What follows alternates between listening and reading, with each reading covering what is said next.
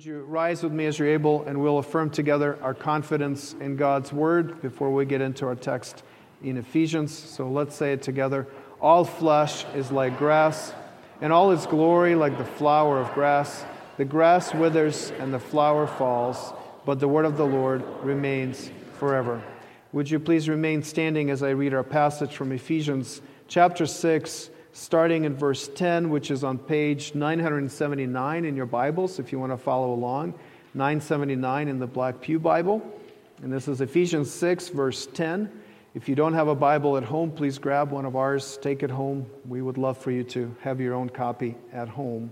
So let me read God's Word.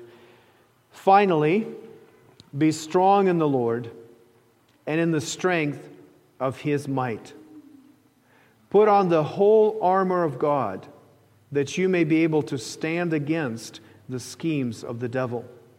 For we do not wrestle against flesh and blood, but against the rulers, against the authorities, against the cosmic powers over this present darkness, against the spiritual forces of evil in the heavenly places. Therefore, take up the whole armor of God, that you may be able to withstand in the evil day, and having done all, to stand firm.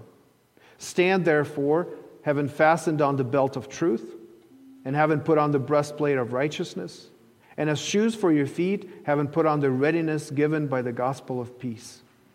In all circumstances, take up the shield of faith, with which you can extinguish all the flaming darts of the evil one.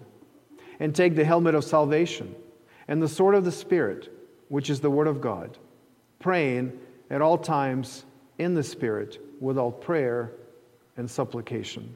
This is God's Word. You may be seated. We begin a new series today.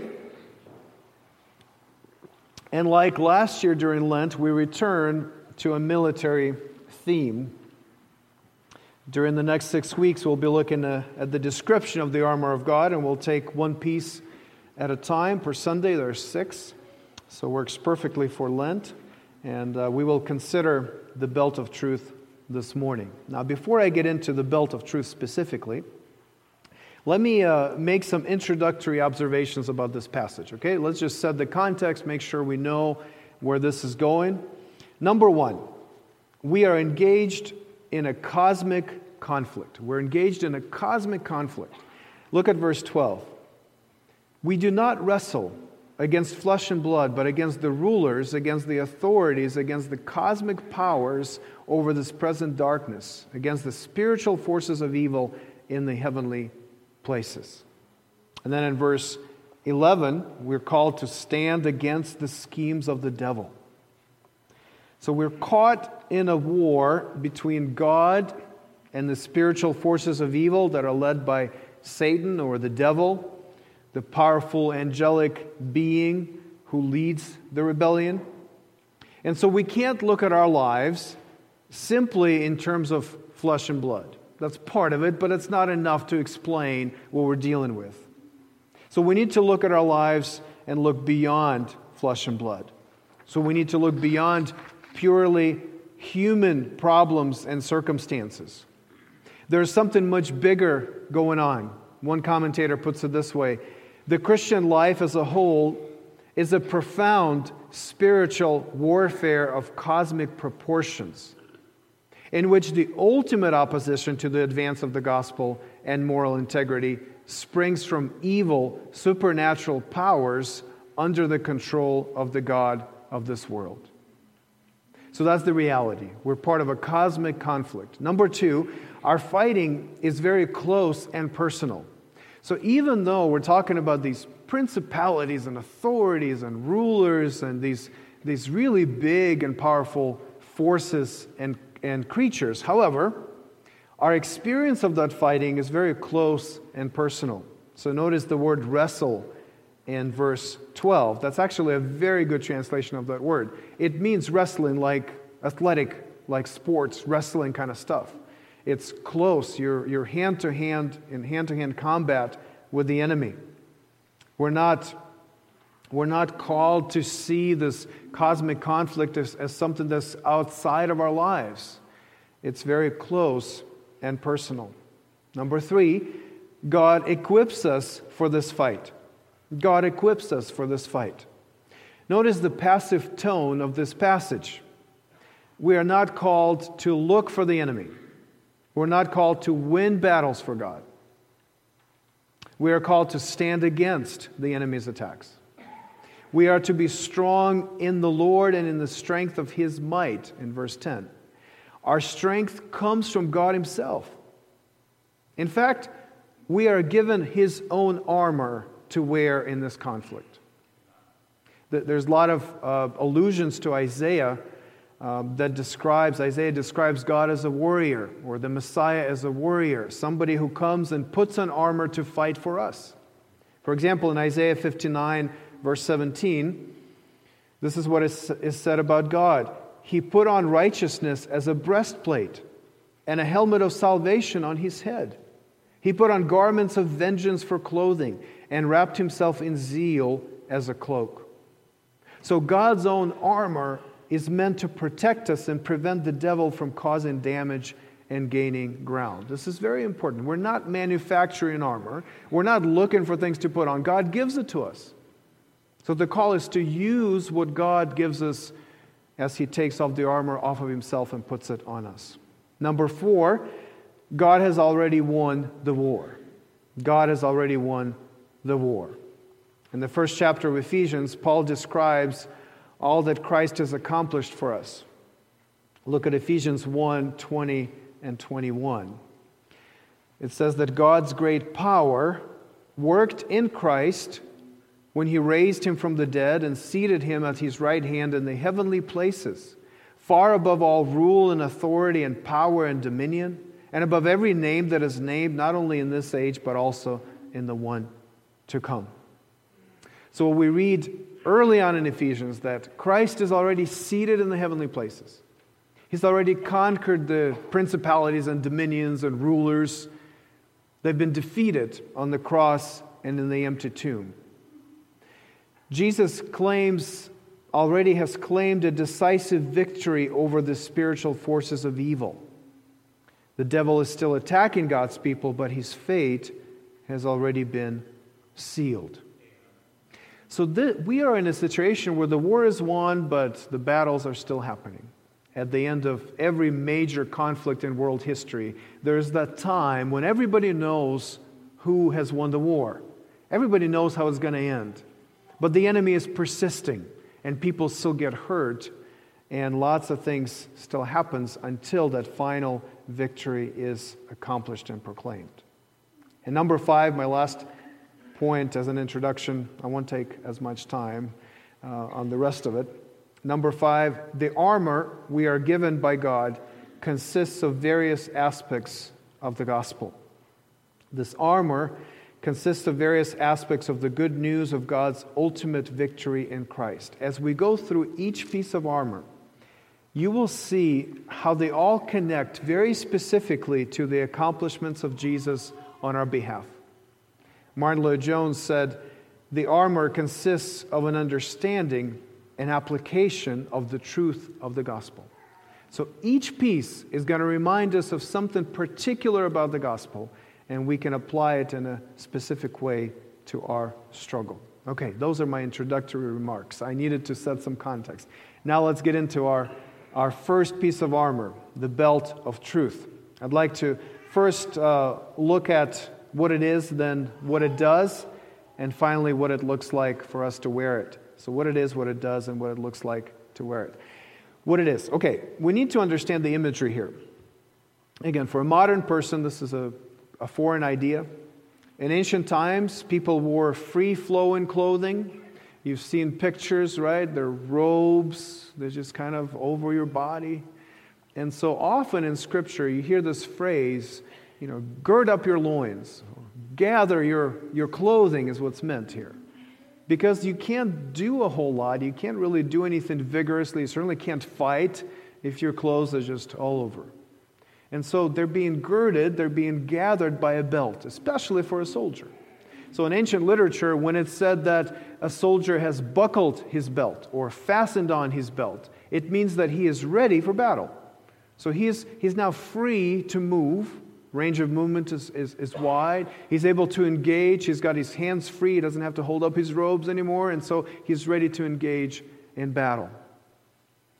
On the other hand, when it's said that a soldier has unbuckled his belt or loosened his belt or even took off his belt, that means that he has given up on fighting or he has surrendered himself to the enemy. And so the reason the belt of truth is mentioned here first in this list of the pieces of armor and weapons is because it has a foundational function. Unless the belt is in place, we can't use other weapons. You see, you have to be girded up. You have to be ready. You have to be in the right shape to fight. And so the belt serves that purpose. In fact, it connects to the breastplate. In fact, you have a sword that's put on, attached to your belt.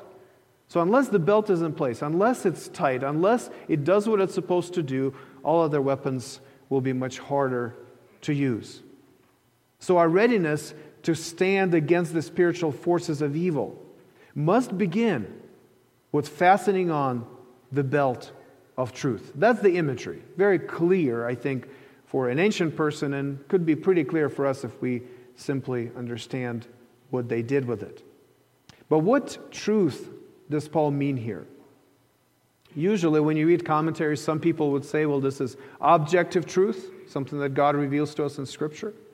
Others would say, well, this is more truthfulness. This is more about being a man of integrity, being a person that is honest in their dealings, something that's a person who's sincere.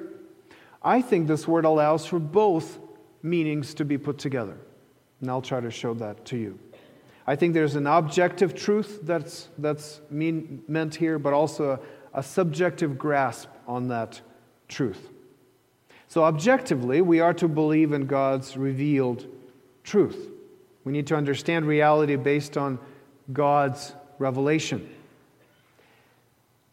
How do you know what's real? How do you know what's true? How do you know what's right? How do you know what's good? And maybe in certain times of human history, you would say, well, that's obvious. Everybody believes it. Everybody knows what's true. Everybody knows what's right. Yeah, we had those short seasons where maybe that was true by and large. Certainly not true today. Which voices do you listen to? What opinions do you trust? How do you know what is true? Well, God does not leave us in our confusion, but He reveals truth to us. Everything necessary for our understanding of reality is revealed to us in the Scriptures. We have been given objective truth, which we can fasten on as a belt and be ready for battle. What chance do we have unless we know the truth as revealed by God Himself? Now listen to one preacher who says, without truth, without the doctrines, without the knowledge of who God is, who we are, who we have become in Christ, and what we have been called to do, precisely the kind of things Paul has been teaching in the earlier chapters of Ephesians. Without this, we really do not know what kind of activity in which to engage, and we will be vulnerable to Satan's onslaughts and wiles. Now, if we don't know what's true, how can you discern a lie? How do you know what direction you should be going? How do you know who you should be fighting? You see, there's a foundational function to this belt. You have to know what's true to start even figuring out anything else in life. Now, I think it's perfectly fine to speak of the whole revelation of God in Scripture as this truth. We need to know all of the Bible. However, we need to focus on something more specific here. In Ephesians 1:13, earlier in the same epistle, Ephesians 1:13, Paul writes, "In Him," meaning in Christ, "you also, when you heard the word of truth, the gospel of your salvation, and believed in Him, were sealed with the promised Holy Spirit." When you heard the word of truth, and then he explains what the word of truth is, he says, the gospel of your salvation. So truth in that passage is the gospel of your salvation. You see, there's a culmination of God's revelation. There's a revelation of truth that comes in a person and in works of that person. And the culmination, the truth personified, the truth clearly revealed to us as an essence of what Scripture is about, is the gospel, is the good news of what Jesus has done for us and who He is. So His life, His death, His resurrection is the truth that we are to fasten on as a belt. It is the message of what Jesus has accomplished for us. It is the proclamation that in His life, Jesus has fulfilled all our obligations before God on our behalf. That in His death, Jesus has paid the penalty for all of our sins in our place. That in His resurrection, Jesus has acquired a new life for us. And that all those benefits are given to us by grace. This is what the Bible is about. This is the essence of God's revelation. Yes, there's lots of things about the Bible, and they all fit together, and all of that is true. But that all leads to seeing Christ in it. And so for us, to understand the Bible correctly, we need the lens of the gospel. Now, I mentioned that all the pieces of the armor are aspects of the gospel. And so here we see the belt of truth is the understanding of reality based on the gospel as revealed in Scripture. The gospel literally is how we see everything. And I mean literally everything. I'm not just talking about how we view religious matters. I'm talking about everything. This truth, this belt of truth has to wrap around everything in our lives. And so the gospel has to become a lens through which we see absolutely everything in our lives, inside and out, in relationships, everywhere.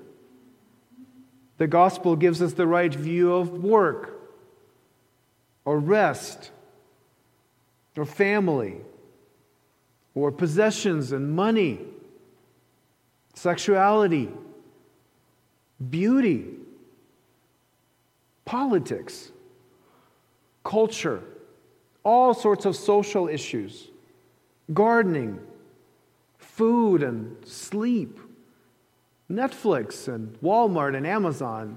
Yes, the gospel also applies to all of that. War, weather, colors and shapes, sounds and clothing, pencils and chocolate chips and shoelaces, and love and retirement and exercise. I do mean absolutely everything. Because if you fasten on that belt of truth, that belt of the gospel, the truth that proclaims that God has sent a Savior into your sinful, sorry condition, and He's rescued us through His life, death, and resurrection, that is who you are now. Now you know who God is. Now you know what you are required to do and how you're required to live and feel and plan and love. Everything is on the table. Of course it is. And so the gospel becomes that lens through which Scripture is read, through which reality is perceived. Now here we need to get to the other aspect of truth, the subjective aspect. The objective is this is what God did in Christ. This is what Scripture says. That's objective. The subjective is that it's not just a set of beliefs about reality to be somewhere out there. Truth has to be appropriated. It has to be held with sincerity. Christians are to be truthful people. And by that I mean full of truth. Our whole lives need to be penetrated by that truth. It has to affect us to the deepest level. So when we say that I have fastened on the truth as a belt, what we mean is not only that I believe, I assent to these ideas, that God is the way He is, that Christ is the way He is, that I am the way I am, that I just assent to these ideas. No. What we mean is that these ideas have become my ideas. Now this has become my worldview. It's not just the Bible, it's not just the church, it's not just God, but it's now me. And so I think truth here in this passage means objective truth, sincerely held. Objective truth, we can't change that, but appropriated by us, sincerely held, truthfully, honestly held with integrity in our own lives. We ought to honestly embrace the truth of the gospel as it is revealed objectively in the Scriptures. So then the gospel worldview, it's not just a set of beliefs, but it's a lived-in worldview. It's applied. It's lived out. It is a heartfelt truth. It has captured our imagination and inspired songs and poems. It stirs and shapes our desire, and it sends us on a quest. It has recovered our sense of wonder. This is how deep this truth, this worldview has to get. This truth is in our bones. It is stored in our muscle memory. It becomes a gut feeling, a default feeling. This truth is on the tip of our tongues and in the back of our minds. It is the internal logic of our lives. This truth, this worldview, this gospel sets our schedules and it fills our calendars. It molds our ambitions and it sets our direction. This is the kind of truth that we have. It's objective truth, sincerely held. Does it describe your life? Does it describe my life? How I fastened on the belt of truth, where it's become not just a set of beliefs. It has to be that, of course. It's objective. But it's penetrated me. I'm soaking in that. I'm swimming in that. Sometimes I don't even realize that this is how I operate because it's become so part of me. That's the kind of worldview of truth that Scripture describes.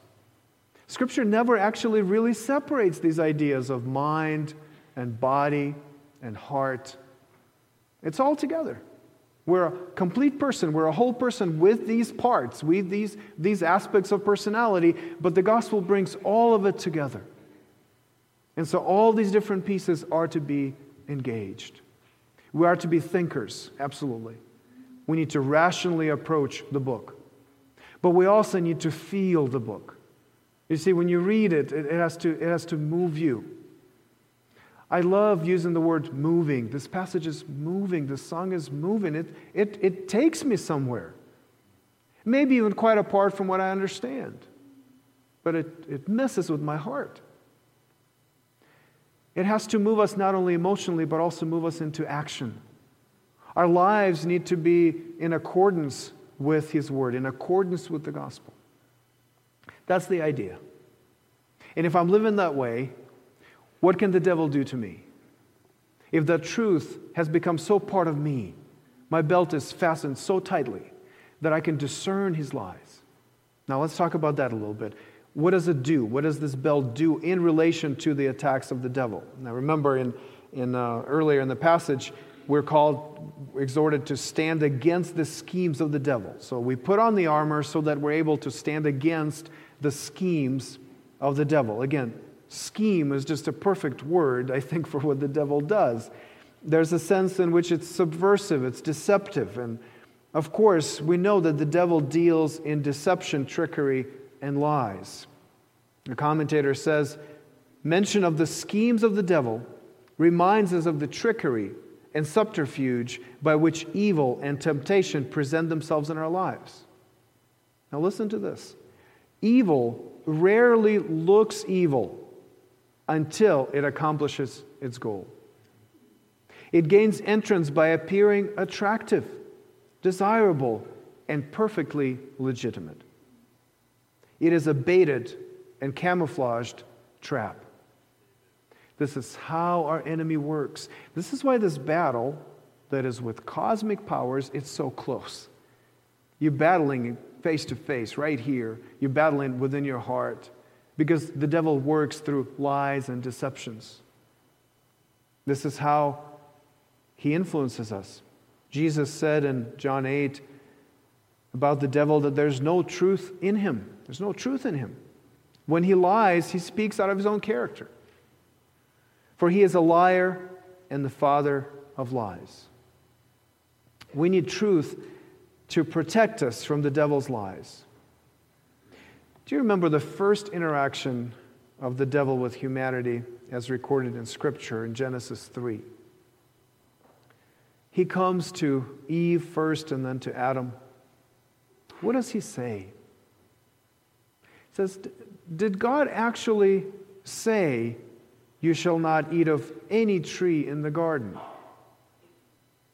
Did God actually say that? What's the strategy here?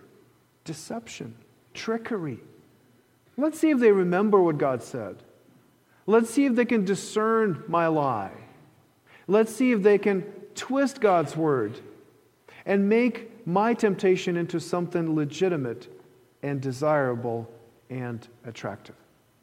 This is how the devil works. He puts lies into our hearts. And if we don't have truth, how can we defend ourselves? How can we even know that this is, in fact, a lie? There's a lot of scams out there in the world, and some of us have fallen prey to email or phone scams. It's sometimes very difficult to know what's true. For example, there's a scam that, especially around this time, somebody calls you. It sounds like they're from the IRS, and they have just discovered very unexpectedly to you that you owe a lot of money, and these fines have to be paid today, and you can do it over the phone. You can just pay that through your credit card or your bank account number, and they will take care of everything, and you'll be fine after that phone call. It's a scam, right? We know that it's a scam because there's a truth that we need to remember. The truth is that the IRS doesn't call you. They don't call you. They will not make ever an unsolicited phone call to you. They prefer mail. They prefer paper. They like a paper trail in your life. When you get a letter, that's different. Pay attention to that. When you get a phone call, this is not from the IRS. Even if your phone ID says it's a DC number, this is not from the IRS. If you know the truth, and this is how you deal with scams and all these schemes that people try to take advantage of us, you need to know the truth. If you know that the IRS doesn't call you, it doesn't matter what they say in that call. It doesn't matter what message they leave. It doesn't matter how upset and caring they are for you and how much they want to help you. It doesn't matter. Because you know the truth, and now you can simply reject that lie and you see it for what it is. Now we live in a culture where this belt of truth, this idea of objective truth, this sincere holding on to the objective truth is becoming more and more rare. In fact, some observers describe our culture as a post-truth culture. Post-truth culture. What is even more alarming is that a large portion of the church can be described as a post-truth church.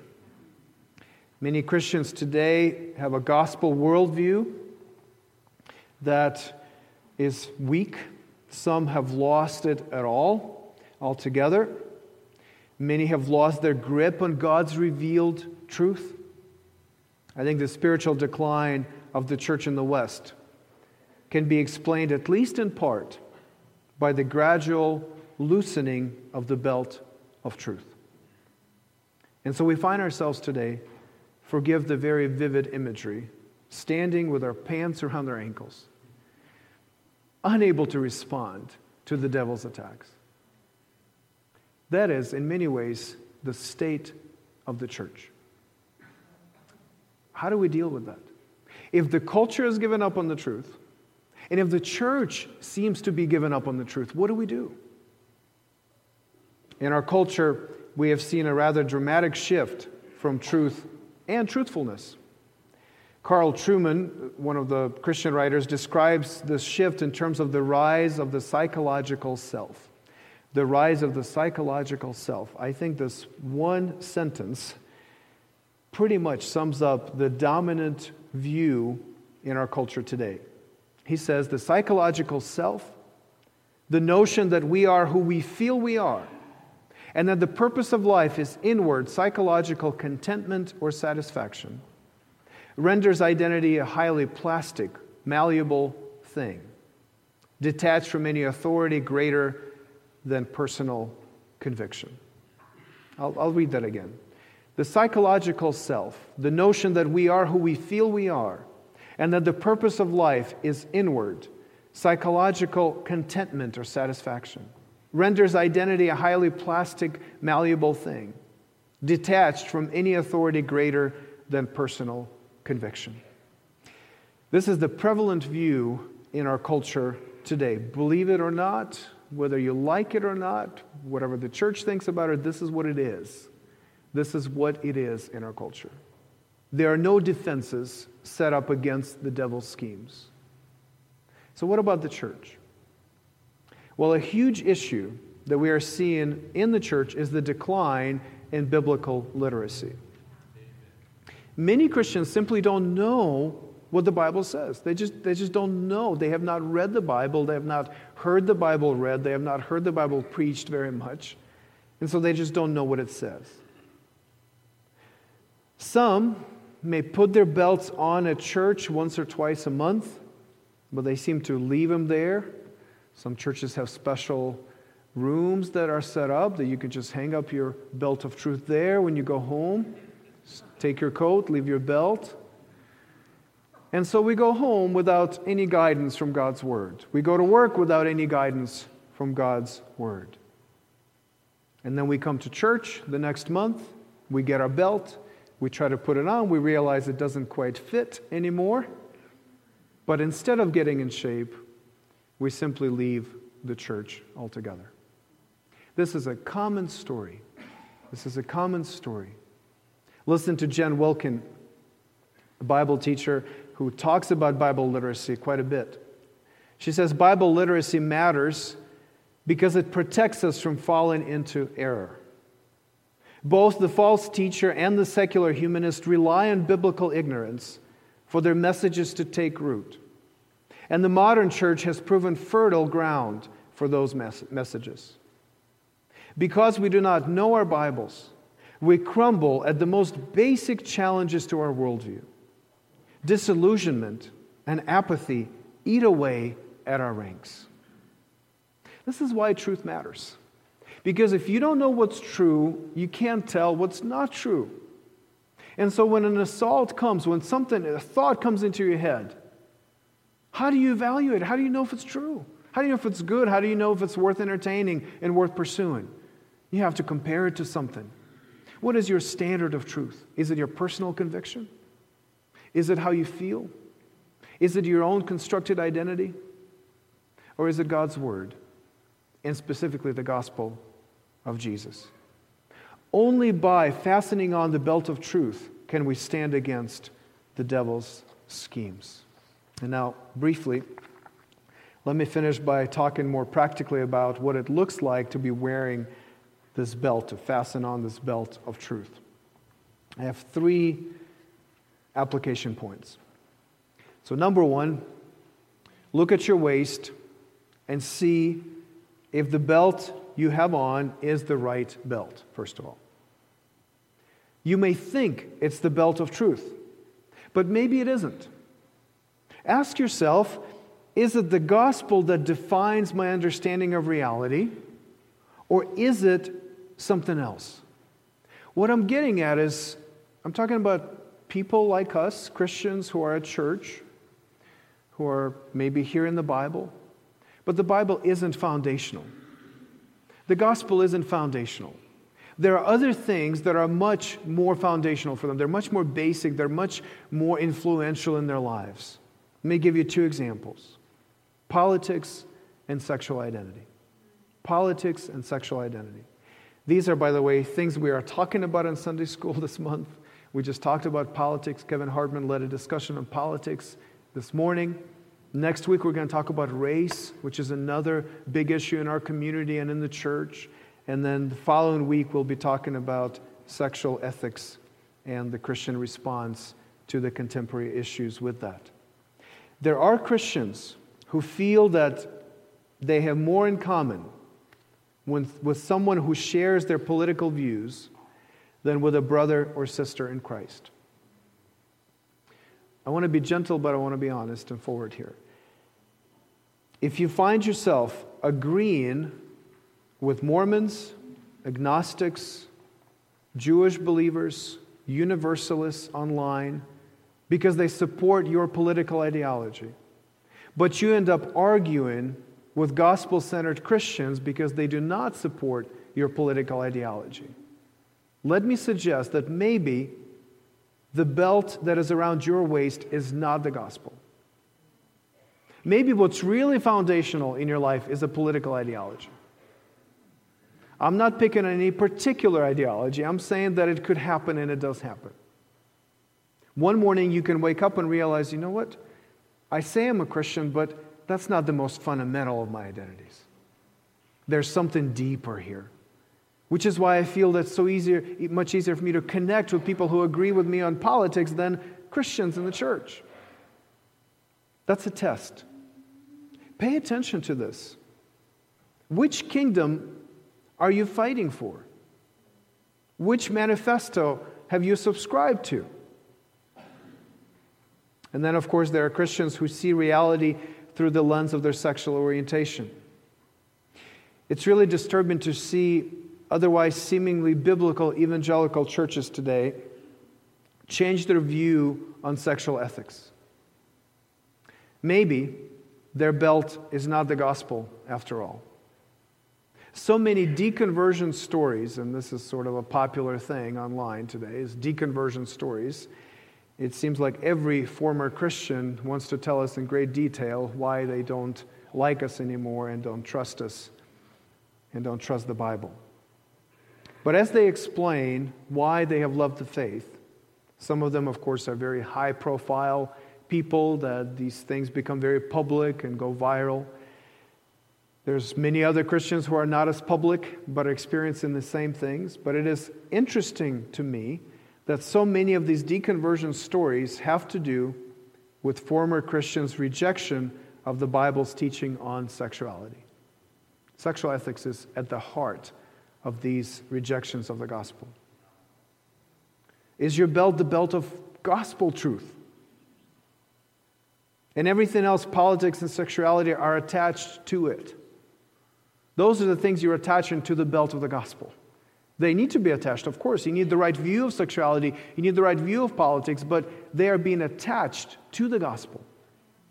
However, sometimes it happens that we attach the gospel to politics or to sexuality, and it doesn't work. The gospel doesn't attach itself to other things. It's at the center. It's foundational. It has to be, or it doesn't work. So my first point of application is consider whether the belt you have on, the belt of truth you have on, is the right belt, whether it is the gospel. Secondly, put on the belt of truth. Some of you have never accepted the gospel. Maybe you've been at church, maybe you have lots of Christian relatives, but have you really accepted the gospel as your truth? And if you are in that boat, let me just ask this. Aren't you just tired of being tossed around by all the opinions? Aren't you just sick of all the confusion and chaos in your life? Come to the truth. Come to Jesus. Just see Him as He is. He's a good Savior. He's not trying to mess up your life. He's trying to make it better. And so as you look at your life and you see the chaos and the confusion and all the voices that are coming at you and saying, this is right and this is right and don't do that and do that, just leave it all and run to Him and say, Jesus, I just want to listen to You. Tell me what's true. Give me the belt of truth. Save me from my confusion. Do that. Go to Him by faith and just embrace Him. I am absolutely sure that you will never regret that. He is so much better than anything else. And He has given Himself freely to you. He's coming to you and He's saying, What else can I do for you? I would give my life for you. And he did. Gave his life for you. So he can teach you, so he can love you, so he can care for you. So you can know what truth really is. Come to him by faith. I pray that it happens today with you. That you don't wait, that you don't waste time without Jesus. Some Christians who come to Christ later in life, there's an inevitable regret. Augustine prayed in his famous book, Confessions. He says, how late have I loved you? He felt like he just missed out. And he came to Christ in his 30s. But he felt like he missed out on 30 years of Jesus in his life. Don't wait. Go to him now. Embrace him by faith and learn the truth. And then finally, I'll speak to the believers who have been walking with Christ now, some of us for many years. I ask you to tighten your belt of truth. Fasten it on, tighten it, make it fit you well. Gird up your loins, pull everything in, do everything in the way that it's right, that you're ready for action. And how do you do that? You read the Bible. You learn the gospel. You understand the doctrines. And you let the gospel transform you. I know all of us are struggling in our spiritual walks. Everybody is. There's nobody here that's saying, I've got everything addressed, everything is going great. None of us are like that. Because we're broken, sinful people, and God is working with us, and we're trying, and the Holy Spirit gives grace. But maybe in your life right now, and maybe during the season of Lent, you have recognized that you have not been interacting with God's Word. It's not part of your normal day. You don't get up and you open your scriptures and you wait to hear from God. When you have an issue in your life, you don't go to the scriptures to try to figure out what truth is and how to address it. You're not a person who's trying to correlate different passages. You're trying to figure out what does this biblical doctrine mean? How do I put it together? How does substitution work on the cross? What is imputed righteousness? What is justification? These are biblical words. How does God sanctify me and make me holy? What does it mean for God to be holy? Maybe you're not a person who's asking those questions. So I'm encouraging you today, as a brother to brother, brother to sister, as a fellow Christian, I'm encouraging you to get into the Word.